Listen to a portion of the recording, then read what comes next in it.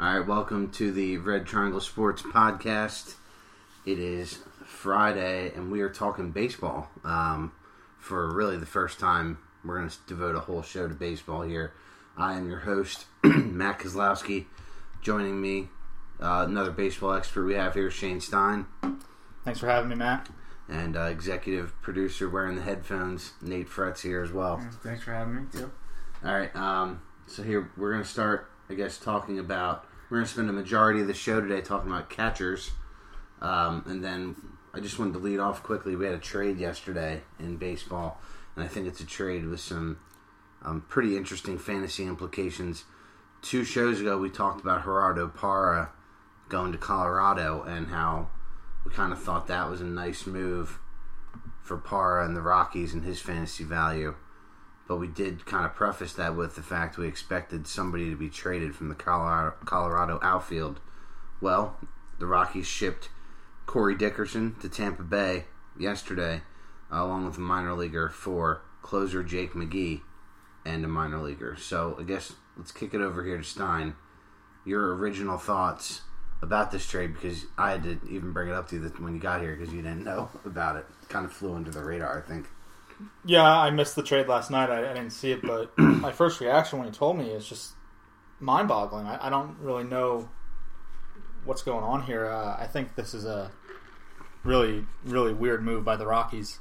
I feel like Corey Dickerson's a pretty decent young player, and I mean Jake McGee. I mean, I know it's important to have you want to have a strong bullpen, but I feel like this is a move maybe you make more in the middle of the year if you're a contending team and you're trying to bolster a bullpen for a playoff push or something like that. But off season, right before the season gets started, I feel like could have gotten way more value for a player like Dickerson, especially I feel like they had him locked up for a little bit for a few years, and I'm not sure McGee's contract, but I feel like they had Dickerson on the books for a couple more years at least. Yeah, I think the frustrating for me, Dickerson was a guy I owned each of the last 2 seasons at different times in the season, but the frustrating thing for me is that Dickerson had some monster potential in Colorado. That pretty much goes away. And then the other thing is that doesn't make sense is I agree Colorado had to trade one of these players. I just feel like they're trading Dickerson at one of his lower values coming off an injury. And I don't think Cargo's ever going to have a year again like he had last year. So that would have been the guy for me to move if I was them. But if they really like McGee that much, I mean, one thing that I think Colorado's targeting now in the offseason here, they've added McGee and Jason Mott, guys that throw high 90s. I just think they're trying to see if they can miss bats with high velocity at this point because I don't know if they're ever going to figure out a pitching strategy that's worked for them in the last 10 years or so. So maybe this is their newest one, and they're going to see if high heat works. I don't know. Yeah, I don't know if this is the trend now in baseball. I mean, maybe the Royals have started something here. They've kind of been the poster child the last couple of years. Hey, let's try to shorten the game. Let's have a solid bullpen where if we get through 6 with our starter, I mean, and we have 3 lockdown guys at the end, we're going to win most of the time. And I mean, I saw the Yankees do it with their move this offseason, picking up Chapman. And maybe the Rockies are trying to follow suit and they're trying to bolster the bullpen. But I just don't know that this is going to be a move that really makes them any more of a contender than what they would have been. I still think they have a bunch of pieces missing, and I don't know that their starting rotation is even good enough to be that kind of team that they can get through the 6th inning and get to the bullpen. So, yeah, bullpen pieces for me are usually the last piece of the puzzle that get added to a contender. I think the Rockies are quite a few pieces away from being able to say, let's just add to our bullpen here. One thing about Colorado players, their home road splits tend to be drastic. Nate, I got a question for you. Out of Blackmon, Dickerson, and Cargo, which one of those 3 do you think plays best away from Colorado? I don't know. I mean, personally, I'd probably say Cargo. Best all-around player, I'd say, out of the group. Yeah, I think that would probably hold true for me, too. The one thing I'll say in Blackmon's favor is the steals. That might help his fantasy value even away from Colorado. Yeah, I was actually going to go with Blackmon for this question if you asked me. I like his all-around value as far as all the categories he can fill up. I mean, there's no question. I think Cargo's probably the best player out of the group.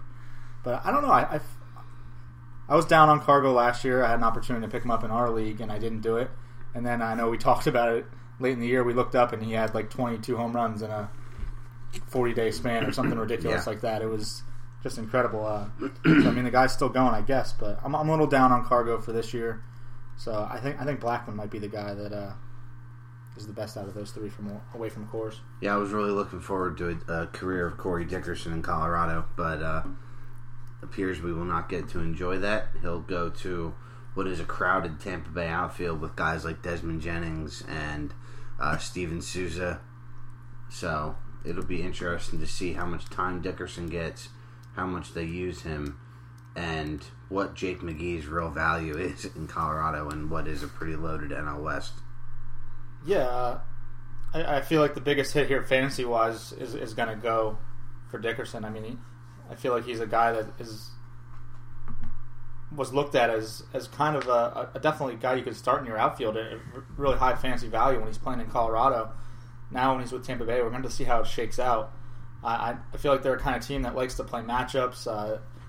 They sit their guys a lot in situations if they feel like they don't have a great matchup on that particular day. So yeah, there's no chance he plays against David Price and other lefties in the AL East. There's no shot that they're going to run him out there against them. Yeah, so I feel like it really is going to kill his value a little bit there because I mean you're not getting an everyday guy anymore, and especially taking him out of the friendly confines that he used to be in. So it's going to be interesting. I mean, as far as McGee's value, I don't know that it really drops at any. Still a solid bullpen option, depending on what kind of leagues you're in. So yeah. Well, I'm happy as a guy that traded Corey Dickerson last year. He was kind of part of a number of dominoes that I moved around last year. I traded a bunch of draft cash and prospects early in the year to get Tulowitzki in one league, and then I kind of got that draft cash back by moving Dickerson for Billy Hamilton and a bunch of draft cash. So kind of feeling okay about doing that at this point. It was a move that I was kind of hoping would have vaulted me to win it all last year. That didn't happen. So I was kind of kicking myself for moving Dickerson at that point, but now I don't regret it as much. Yeah, it was a move that I actually liked. You made it in the season, and I liked the fact that you beforehand. Now it's just even more. It just bolsters kind of little cherry on top. Makes it even better. Hey, I got rid of this guy because he probably would have been a guy that you would have been looking at keeping this year. Yes, I feel definitely. Like. And now I don't know that he's a keeper option now that he's out of Colorado. So it's gonna be interesting. Yeah, I think people will. I would avoid him on draft day entirely because what you're going to have to pay for the name and what everyone remembers of Corey Dickerson, I think is going to be too expensive for what you're actually going to get in terms of production. All right, so let's start talking catchers. I wanted to kind of ease into our ranking shows here, so we'll take what I think is maybe the easiest category. It's very top heavy. So let's start talking catchers. First, I guess I want to talk catcher strategy. For me, we were in a league together last year. Stein, we were co-owners. I got Posey with one of our early picks. For me, it's Posey or you are the last person to get the catcher in the league. And the reason I feel that way, I like two things about Posey. Obviously, the production, amazing. The fact that he's usually out there every single day, either a catcher or first base. And that's the other nice thing is like position eligibility for Posey. I know there were a couple weeks last year where Victor Martinez was another guy on our team that we were playing at first base, and he was hurt for a couple weeks. And we ended up moving Posey to first base and starting, I think it was Nick Hundley 2 weeks when he had 6 home games at Colorado. So that's the nice thing about Posey too. If there's no other waiver wire options and you want to pick up a guy like Nick Hundley who's got 6 games in Coors and you want to run him out there over whoever your first baseman may be or corner infield position, that really allows you to do some things. So that my catcher strategy typically is Posey or the last guy in my 2 leagues last year. We had Posey in that one, and then in my other 16-team league, I got Wilson Ramos for $1 before I dropped him to pick up someone that had dropped Yan Gomes. which is another guy we're going to talk about today because I do like him bouncing back this year. But what do you usually like to do with catchers? Yeah, my strategy with catchers is pretty similar to yours. I mean, the top tier is so small, and I feel like Posey is so much of a better option than just about everyone else, that if you can't get him, then you really are stretching it if you want to pay up to get someone else. I feel like the tier 2s and tier 3s are so muddled, and they're so matchup dependent. I feel like that there's not much significant difference from a fantasy standpoint. I usually don't like to pay up to get a catcher. I mean, obviously, if you can get a guy like Posey, and if you can get a top tier catcher, it helps your team out, because it's the one position I feel like there's a significant gap between the top guys and the middle guys. So, I mean, I know it's laughable because last year I actually did keep a catcher. I kept Matt Wieters. I was a believer. I was laughing about the fact you spent almost $30 on Bowen Rosario 2 years ago. But I was. A couple of years ago, my strategy was a little different. I was really high on Rosario. I liked what he did, and I thought he was going to put up a monster year, and it backfired. So now I've kind of come back to earth and kind of fallen into line with everyone else. I feel like everyone's pretty much similar on that boat. If you can't get Posey, if you can't get a top guy like Kyle Schwarber, there's really not a whole lot of guys that you kind of just have to say, you know what, I'm going to punt the catcher position, and I'll play matchups the rest of the way. I feel like that's the one position where you can play matchups, though. It's kind of, hey, if this guy has a good week coming up where I can get some games in ballparks that are hitter friendly and maybe some pitcher matchups that are friendly towards them, then there's usually guys on the waiver wire that you can pick up and plug and play for a few days. Before we get into the guts of the rankings, are there any young guys, Nate, that you think could contend for that top tier up there with Posey? And, I'll throw Schwarber in there because we all pretty much know about him. I mean, I think, this year, with the Royals doing so well with Salvador Perez, I think he's looking pretty promising. I mean, he shows that he can deliver in playoff baseball, but no, I think he's a good, mid-level guy that if you can't get one of those top-tier catchers, he's something good to settle for. Mm-hmm. Look for in the later rounds. Yeah, we'll get to our rankings here in a couple minutes, but two guys that I'm looking to really shoot up the catcher rankings. Devin Mesoraco, obviously coming off an injury last year. He had a real nice 2014 campaign, so I'm expecting big things from him. He's a guy that I think could challenge that top tier. And then Travis d'Arnaud, big power potential. I like what d'Arnaud could do with the Mets. I feel like he made some strides last year, so those are two guys that I think I'm expecting to jump up the catcher rankings. You took the words out of my mouth. d'Arnaud is the one guy that I was looking at as far as I feel like he can make a big jump this year. I'm really excited about the home run potential from him. A couple other guys I'm looking at, though. JT Realmuto from Miami. I feel like he has some value. He's not going to be a top-tier guy, I don't think, but he could definitely be a guy that jumps in and increases his value this year. And I'm still looking at Yasmani Grandal. Mm-hmm. I liked what I saw from him last year. I feel like you can get some power numbers from him. And I'm hoping for Grandal's sake, with Mattingly gone, he plays more, because Mattingly never ran the same lineup out on back-to-back nights, and that was frustrating, I think, owning some Dodgers last year for me. Yeah, I feel like Mattingly, we've talked about this a bunch of times. I feel like he was just one of the worst managers in baseball. Yes. He's so appropriately, he goes to Miami. Yeah. So we'll see there. But I think Grandal is the kind of guy that has a chance to shoot up some ranking boards this year. So, all right, so let's talk about these in tiers. Shane and I did rankings, and then Nate can jump in and talk about guys here as he sees fit. Tier 1, pretty obvious. We both have Posey as our number 1 catcher. And then my Tier 2 ends with Schwarber. I don't think there's anybody else to talk about in terms of... Because to me, Tier 1 means you could be the top catcher in the game, fantasy-wise. So for me, it's Posey and Schwarber. Yeah, I have Posey as my number 1 guy. I threw Schwarber into Tier 1 with him. I don't think Schwarber gets to where Posey's at this year, but I think he has the potential to. So that's why I left him up there in the tier with him, because I think there is a gap between Schwarber and the next group. Kind of like you just said, you have him by himself in the next tier. So I threw him up there with Posey because I think he has the potential to be close, but I don't think he's going to get there. Yeah. The thing that I think is going to be interesting to watch with Schwarber is, does he catch enough to maintain his catcher eligibility for the next year?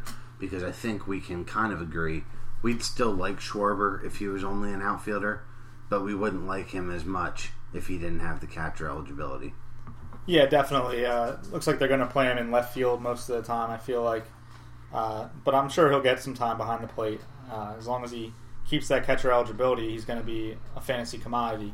But yeah, if he's only an outfield eligible player, he turns into more of a maybe like a third tier outfielder, just a kind of a little bit above average. I mean, you're still going to start him in fantasy world, but his value is definitely going to decline if he doesn't have that catcher eligibility. Would Jay Bruce be a comp maybe for him as an outfielder when Jay Bruce was in his prime? I think he might even be slightly below Jay Bruce really? in his prime, in my opinion. I don't know that you're going to get the speed that Bruce sometimes provides. Well, definitely not with Schwarber. Yeah, so I mean the power numbers are going to be similar. I feel like maybe even better than Jay Bruce, but I feel like maybe slightly a little bit below where Jay Bruce was in his best years. Question for you guys on Posey. Not real much of a question about his production, but is there a point here at some point where he moves to first base exclusively for San Francisco? Is his value so much offensively that they can diminish what he brings to them defensively? Because I think sometimes his defensive game gets vastly overrated. I don't see it happening soon. It might eventually. I mean, we saw it with Mauer in Minnesota, how he kind of just completely left the catching game, and he's more of a first base DH. I think Posey is going to be behind the plate for a little while more in San Francisco. I feel like his value to them defensively behind the plate is just about the second best in the league behind Yadier Molina. I feel like having those two, we touched on it a couple of weeks ago, I think, when we talked baseball, and just the value of those two guys behind the plate, how they handle a staff, how they just control the game, is such a significant advantage, and that's why you see St. Louis and San Francisco kind of dominating the NL landscape in the past few years. I don't see it happening in the next year or two. It might happen down the road, but I'm still thinking they're going to keep Posey back there for a couple more years. Yeah, I would agree with that. I mean, one of the biggest things in baseball and, just in general is that, like that pitcher-catcher connection. And Posey's been behind the plate, back for when they're postseason the last few years. I mean, he's really been solid back there. So I don't really think, in the near future, like this year, next year, we're going to see him make the move yet. Yeah, I would tend to agree, but I do think it's, like you said, maybe 3-4 years down the line. They're going to have to do something to keep his bat productive. Yeah, I feel like it's a kind of inevitable. I mean, that catcher position is so tough. Once you log so many games back there, your legs are just bound to give out. And it really, you see it with everyone pretty much. The offensive decline just catches up with you after you catch a certain amount of games throughout your career. It's just impossible to stay healthy and stay strong, catching 140, 150 games every year. So with how good he is offensively, it's not far-fetched to say they're gonna have to make that move. But yeah, I think it'll be a little later than the next couple of years. All right, so tier 2, Sally Perez for me, Devin Mesoraco, Brian McCann, and Jonathan Lucroy. That's my tier 2. Shane, do we match on anyone there? My tier 2 right now, I have Lucroy, I have McCann, I have Sally Perez, through d'Arnaud in there, and I also have Russell Martin in there. I still like what he does. I feel like he's in a pretty good lineup and has potential to do some good things. So those are my 5 I have in tier 2.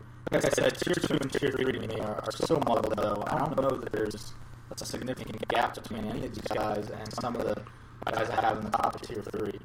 So those are the 5 guys I went with in tier 2. So I have Mesoraco in my tier 2. You don't. And then you have d'Arnaud and Martin, and I have them as my first 2 guys in tier 3. So I think we're pretty close there. We'll talk about Mesoraco in a little bit here, but can we realistically expect this much from Brian McCann at this age? I didn't realistically expect it from him last year, and it still happened. I was a big McCann owner about 3-4 years ago. I love the guy, especially he was playing in Atlanta, so it was more of a homer pick for me. But I thought that the decline was certainly on his way. I usually tend to side on once catchers hit the age of 30, I'm done with you. It's kind of my staple when I'm looking at fantasy. If you turn 30 as a catcher, I'm just going to overlook you. But I thought McCann was reaching that point where he was going to go decline, and then he puts up a nice year last year. He was actually one of the big pieces of the team that won our league, having that year that he did. So I don't know that he can repeat exactly what he did last year, but playing in Yankee Stadium and that short porch in right field is certainly a big boost for him. I mean, you don't really have to go that far to get out in right field in Yankee Stadium, and Kansas seems to be able to still have a little bit left in the tank. So it was a nice resurgence for McCann and Teixeira last year in New York. Jonathan Lucroy, another guy I guess I want to talk about. He's already mentioned that he's not really happy in Milwaukee. We'd rather play for a winner. Can't blame him. Do you think that maybe eats into what he can do offensively? He had a really bad year last year. Yeah, so I was looking at some rankings early in the preseason here. I see Lucroy as the guy that they're ranking kind of like as a tier 3, maybe like the 10th best catcher this year. Not too long ago, he was the number 2, number 3 option. I mean, he was the guy. So I was high on him right now. He had I guess it was the big 2014. He had a real nice season. And then last year, it just kind of didn't work out for him. I guess the unhappiness in Milwaukee could probably play a role in that. I still think that what he does offensively keeps him in one of the higher tiers. He's not a top tier guy that I'm going to pay any extra money for, but I still think he's a guy that you can definitely target, and if you can get a good price in your draft, I wouldn't mind having on my team. All right, Tendo Balo, Kennedy there. Jonathan Lucroy from Stein here. Tier 3 for me, Darnell, Russell Martin, Jan Jones, and Ed Gaddis. That's my tier 3. What do you have as far as tier 3? I have Stephen Vogt, Matt Wieters, Devin Mesoraco, Wellington Castillo, and JT Realmuto. So those are my next guys in line. It really gets muddled here. I have another group of 5 or 6 guys that I feel like are real close. Yeah. There's not much separation, but So the guy you brought up was Matt Wieters. Frexy, you're a Baltimore fan. Yeah. You like Wieters coming back this year from finally having a full season, hopefully. Yeah, I do. I mean, when he first broke into the majors, he looked pretty promising, and he got injured. But I think there's going to be a lot of room in the lineup for him to stand and really show his talents. So I might look at him as like a last resort option, a guy to pick up week to week. But yeah. I could see him being a waiver wire guy most of the year, unless he comes out hot right out of the gate. Vogt's a guy that you and I kind of spent a lot of time talking about last year.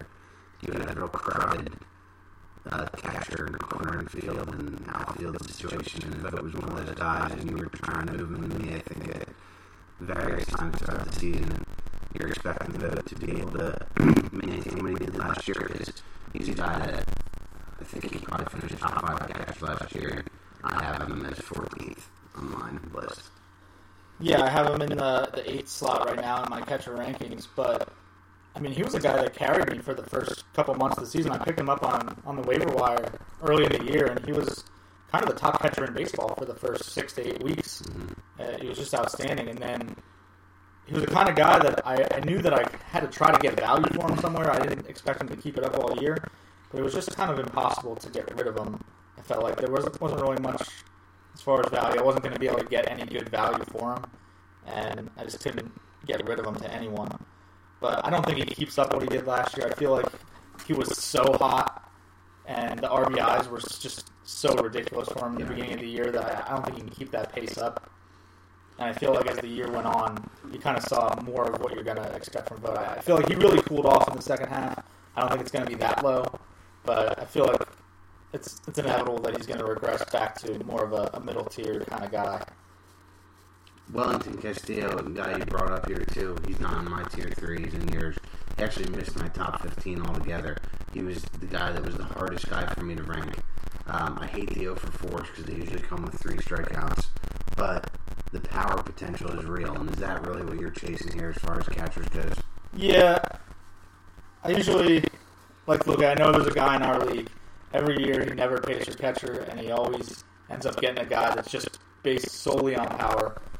Billy Hunt Sr., he does it every year.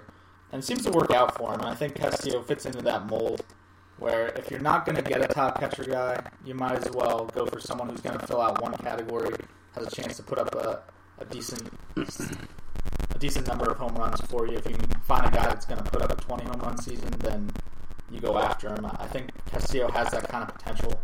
I know the batting average obviously isn't going to be there, but he has the potential to put up some big power numbers from the catcher spot, so that's why I put him there. All right, so why Gomes and Gaddis out of your tier 3? I don't know. I just feel like Gaddis is slowly declining. I feel like we were too high on him for some reason. I don't know why. I know Gaddis was really good 2 years ago, but I just feel like he's a guy that's destined to decline. His swing's really long for me. I don't know that he's going to be in the mold in Houston for this season. I think his role might slowly diminish.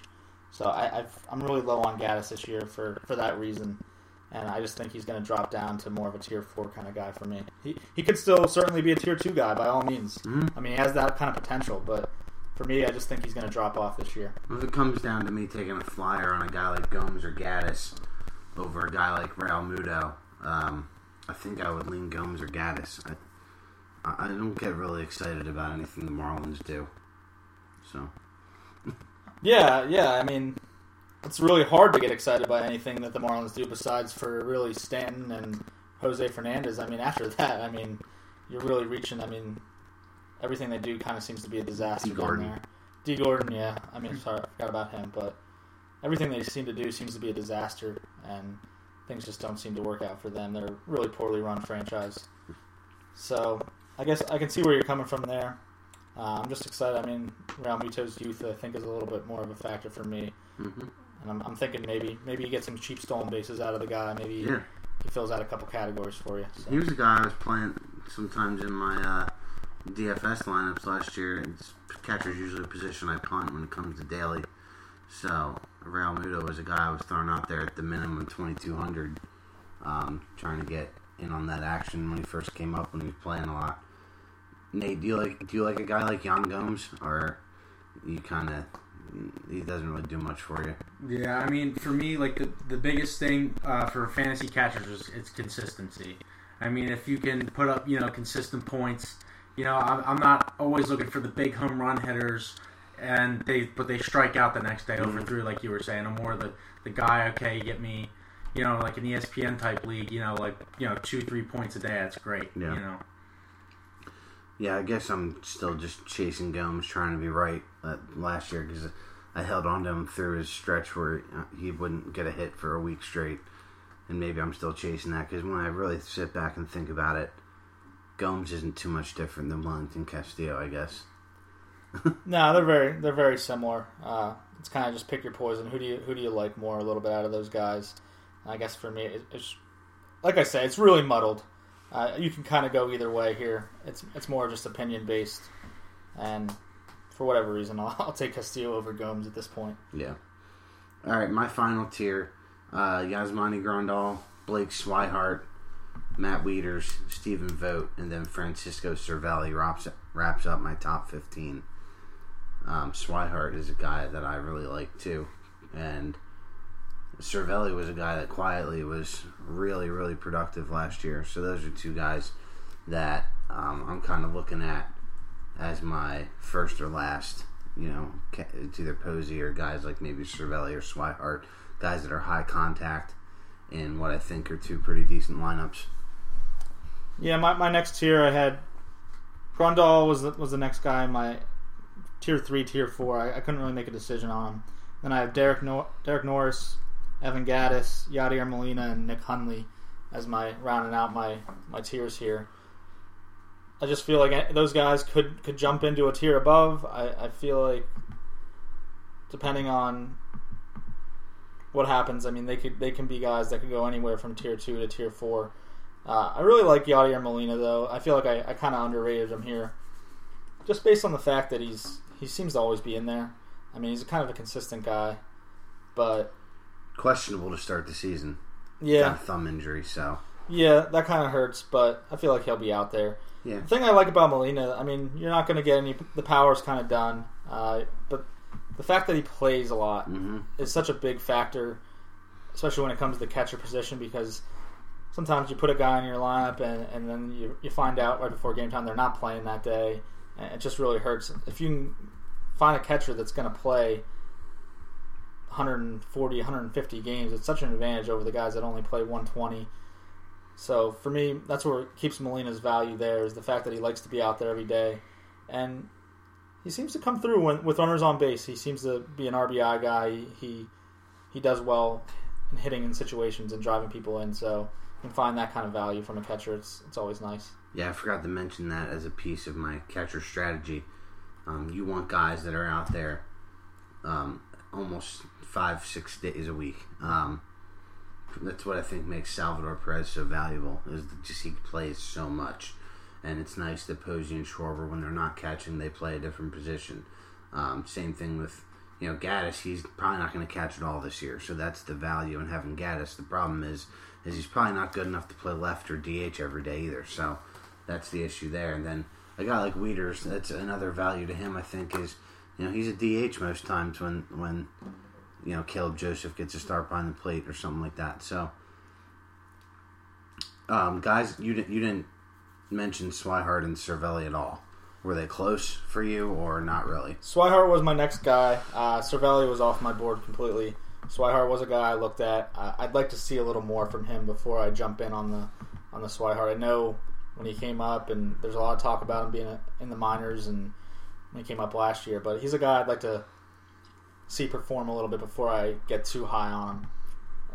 I see people ranking him anywhere from being a top 10 guy to being a guy that's around 20. So I feel like he's going to fall in somewhere in the middle there, but he's just a guy I'd like to keep an eye on before I jump in and go head over heels over, just because he had a big name coming out of the minor league ranks. Yeah, I thought he finished the season pretty well last year, and like I said, I still like that Boston lineup.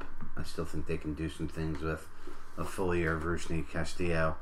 And, Betts, I think, maybe was trying to chase his expectations a little much in the beginning of the season. When he let the game kind of come to him in the second half, he put up a monster second half. And then you got Big Papi, as always. I think Pedroia is... he's never going to be what he was, but I still like him now.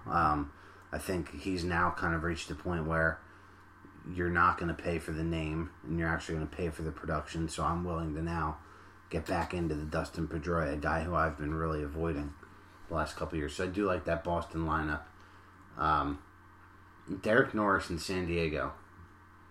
You like him then, is what you're saying? I don't like him, Okay. but I think this one maybe more had to do with the fact that I played against Derek Norris 3 times last year in our league, and every time I played against him, I feel like he had a 3 home run week, and he just killed me. He killed me in the playoffs, where he had another 2 home run game, and he was just... I feel like he had like 10 home runs last year, and I think 8 of them were against me.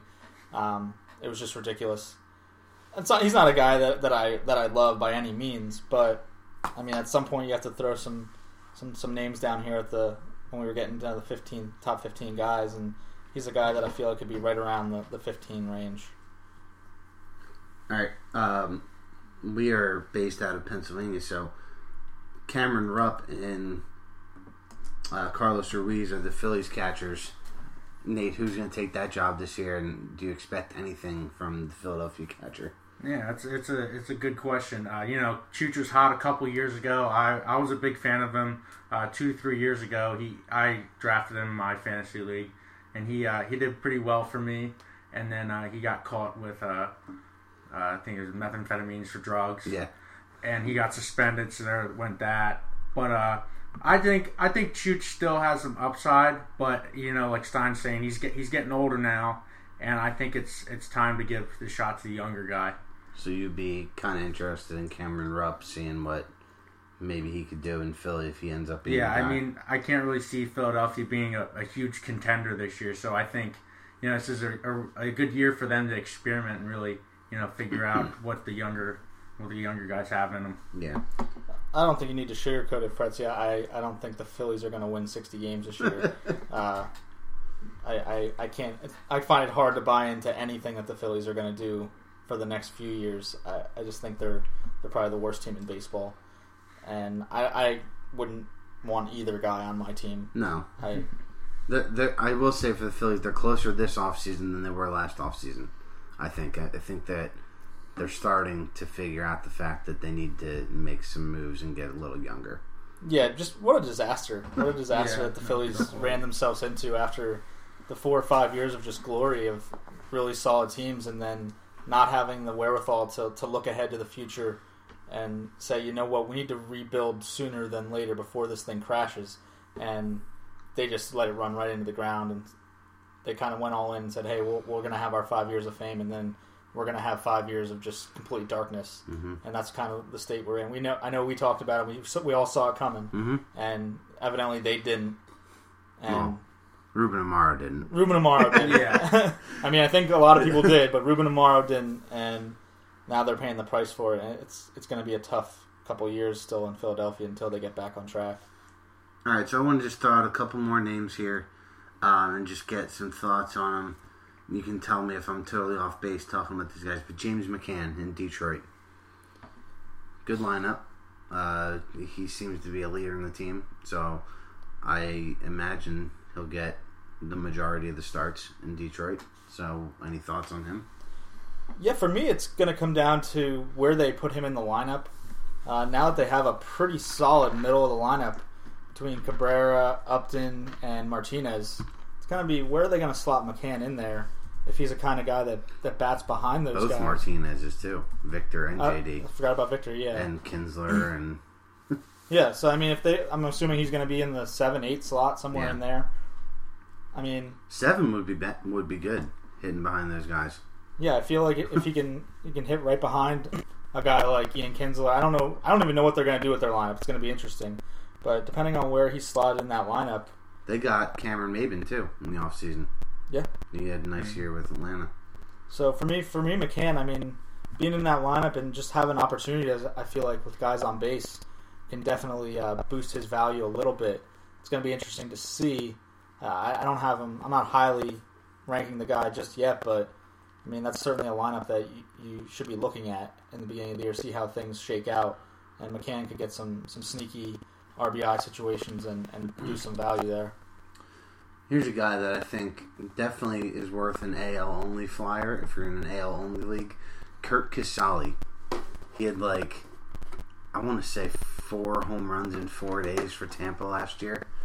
He is the only. It's him and Rene Rivera in Tampa. Casali was a guy getting a lot of time late in the season for them until he got hurt, and I think it ended his season with maybe a couple games to play. But you kind of looked at me like, why are you talking about Curt Casali? So yeah, before I jump into this one, I guess I'll have to contact our in-house Rays guy before I jump onto the Casali bandwagon. But for me, I generally try to stay away from what the Rays are doing from a fantasy point because I feel like they jump around so much from guy to guy, day to day. Maybe Casali's a guy that jumps in there and gets some value. But I guess we'll know if Casali's any good around March 14th, depending on who drafts him. So I feel like Casali could be a guy that I see getting picked up every other day in our league by a certain owner. So he seems to. I feel like last year he made about 75 Rays transactions. It was kind of like, wow, we're playing with a guy that's in the Rays front office and he's picking up Rays guys on a random Tuesday that I've never heard of before. And they go out there and go 2 for 4 with a stolen base or hit a home run that day. And it's like, wow, this seems really unfair. Yeah. But, I mean, the Rays seem to find guys that have value that other teams don't. And they value certain things differently, I guess it looks like. But for me, Casali's not on my radar at this moment. So, Dainer Navarro, he was a guy that was DHing a lot for Toronto last year. Now he finds himself with the White Sox, a team that they brought in Alex Avila in the offseason. So it's really Avila and Navarro. Navarro's a guy with some pop. if he's getting regular ABs in Chi-Town, is he a guy you might be looking at on the waiver wire?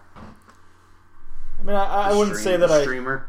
Yeah, he's not a guy that I'm going to draft in our draft and plug him in and hope that I play him all season. He's more of a guy that I would look week to week, see what his matchups are, see if there's any value there as far as pitching matchups that he's going to face.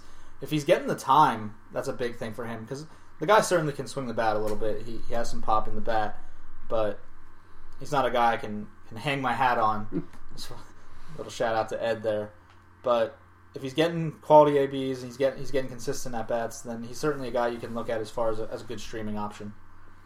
And then the last guy, I always have to throw in a little homer pick. If Molina misses extended time, Brian Pena is a guy that I think you got to take a look at. He got a lot of ABs for the Reds last year. He's a pretty decent stick. Much better than Tony Cruz, who's been the Cardinals' backup for the last couple of years. But if Molina misses extended time, Brian Pena is a guy that I want to grab some shares of.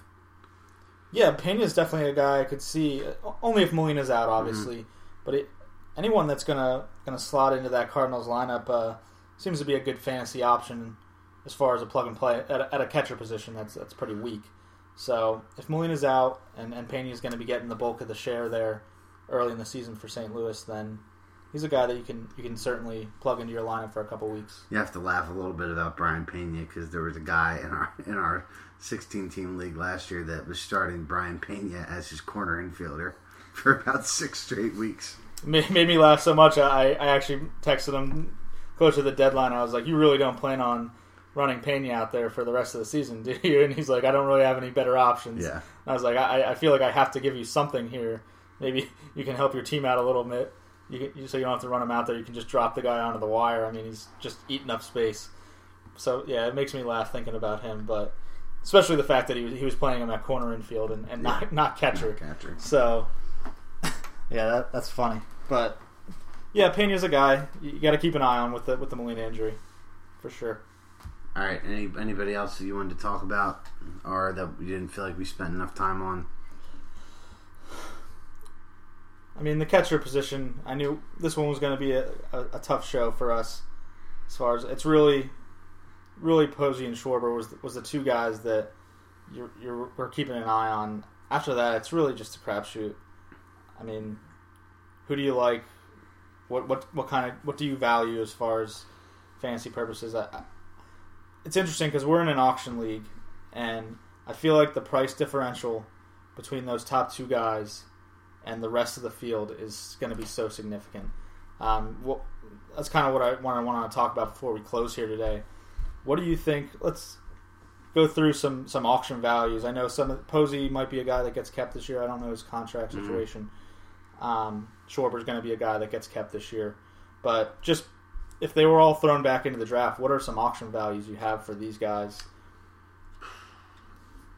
Posey, I'd say $25 to $30, and we're talking $200, $260, $260, yeah, $260. So yeah, I could see $25 to $30. He is as elite as it gets with catchers, but if I'm going to spend more than $30 on a player, I want a little more pop and maybe the ability to run a little bit. Okay, so is the gap between Posey and Schwarber there in auction value? So Schwarber, what are you saying, about 20, or are you willing to go that same price for a Schwarber? No. Schwarber's going to be about 15 to 20 for me because I think we're going to find out this year that Schwarber can't play left field. We saw it in the playoffs, and they're going to have to catch him. And if they catch him, he's not going to play every day, and B, his bat's not going to be as good because he's catching every day. So, I like Schwarber better than all the other catchers here. I have him second on my rankings, but I'm not willing to say, I think if you're going to make Schwarber be as close to Posey in money value, you're expecting Schwarber to have a better season than Posey, and I'm not willing to go there. Not to jump off base here, I want to get back to the other guy's value, but is it fair to say if Schwarber was in the AL that he would be a monster value guy at being able to DH? I'm going 30 plus for Schwarber if he's in the AL, but he just can't. You watch him in the playoffs, he can't play left field. I mean, there were routine balls that he just looked like he had no idea how to catch them. So, I'm hoping that he's not in the lineup every day for the Cubs as a Cardinals fan, because dude he looks like he was born to hit baseballs. Like we talk about that all the time.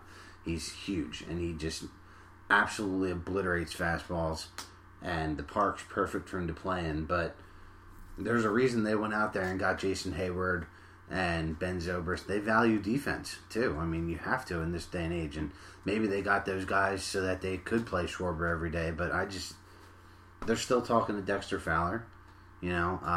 Soler is going to get time.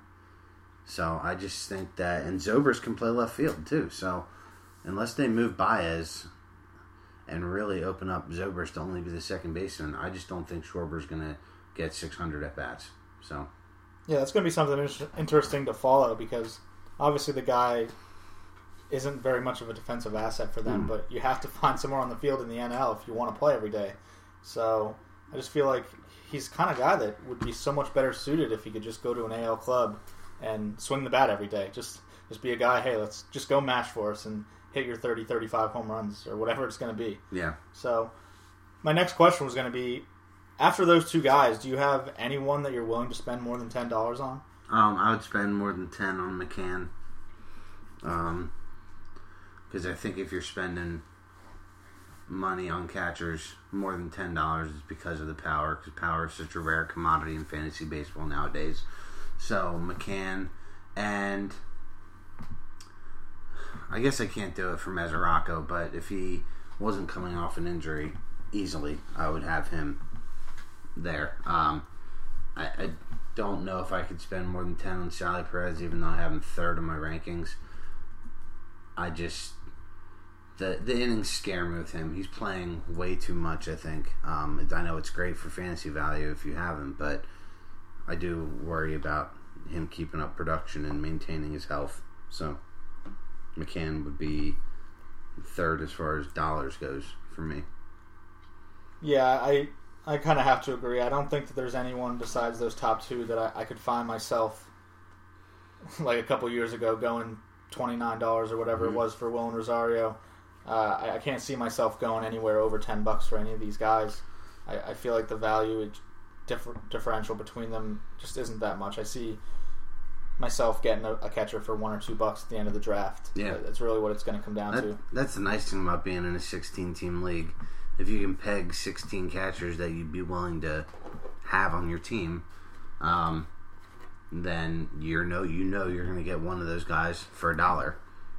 So that's kind of the nice thing about it, because when 15 other teams have a catcher, a lot of the guys in our league are savvy enough to not pay for two catchers, unless one of them's Posey or Schwarber and you have that position eligibility. But even then, you're kind of losing the advantage of having those guys by moving them off catcher. So right now I'm kind of looking at maybe getting a Cervelli or a Wellington Castillo, or even a Vogt. Well, I don't think Vogt would go for $1 based off last season, but yeah, like you said, getting one of these guys for $1 is going to be the key.